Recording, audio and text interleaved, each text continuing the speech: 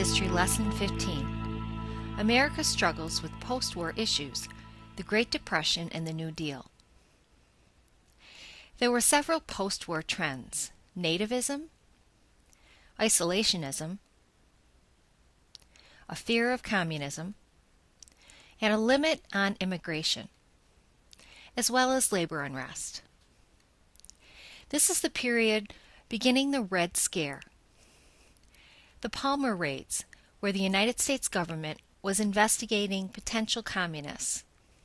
Sacco and Vanzetti were examples of Italian immigrants who were convicted and executed as communists.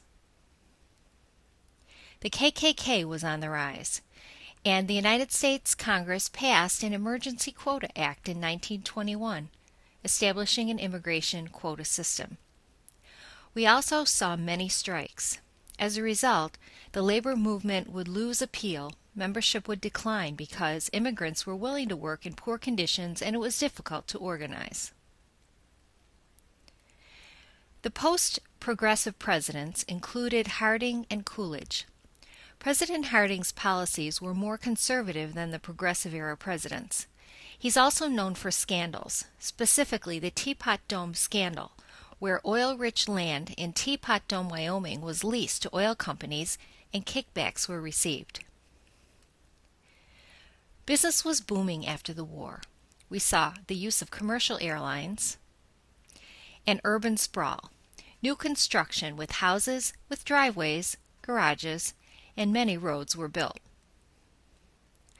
President Coolidge, like Harding, believed in little government regulation of business. Businesses were happy with his policies. America's standard of living would soar. Appliances, advertising, automobiles. A period of overproduction would result in many Americans buying goods on credit. This false sense of prosperity would ultimately lead to economic crises and ultimately the stock market crash. This led to the period known as the Great Depression.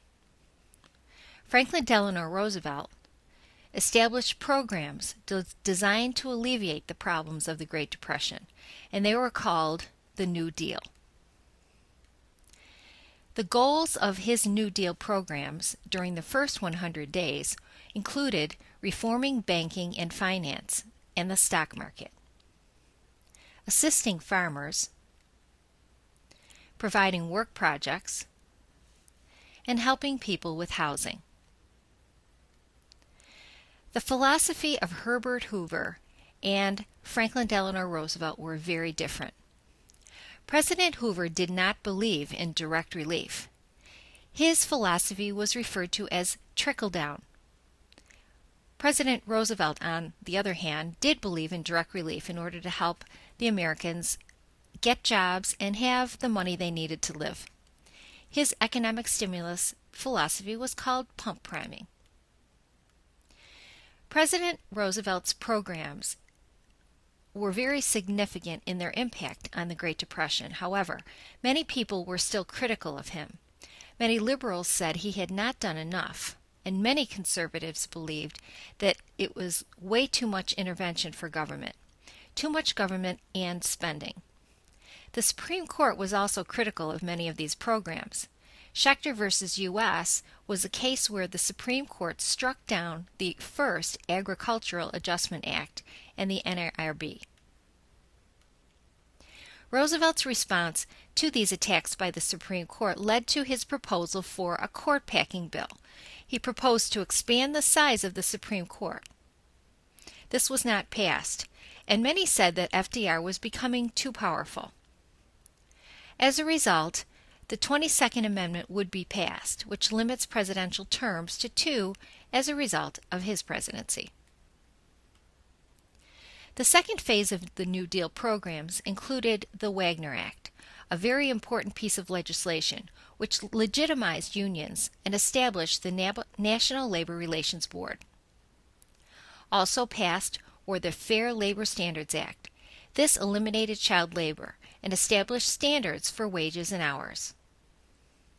Many public works projects were proposed, including the Rural Electrification Act and, of course, the Social Security Act. This provided old age assistance to retirees and their spouses, aid to dependent children and the disabled. The New Deal had a dramatic impact on the American people. FDR was a master communicator. He projected a very positive attitude and boosted morale. The troubles of the Dust Bowl and the Okies would give rise to hope for all. New opportunities arose for women and minorities, especially African Americans, Mexicans, and Native Americans. Little progress was made for segregation and civil rights. Many cultural and artistic contributions would also result, including films, literature, and radio from the Works Progress programs. This concludes our discussion of post-war America, the Great Depression, and the